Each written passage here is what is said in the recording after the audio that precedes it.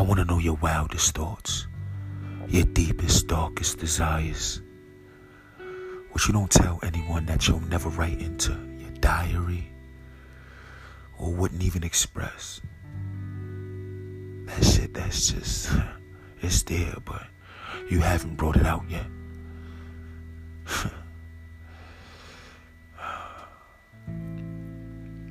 I mean, if you don't know my name, then you haven't been in tune with freaks come out at night. I mean, who the fuck made that phrase? Because shit, if you a freak all day, from the morning, noon, and night. But I want to know, what's the nastiest shit that comes to your mind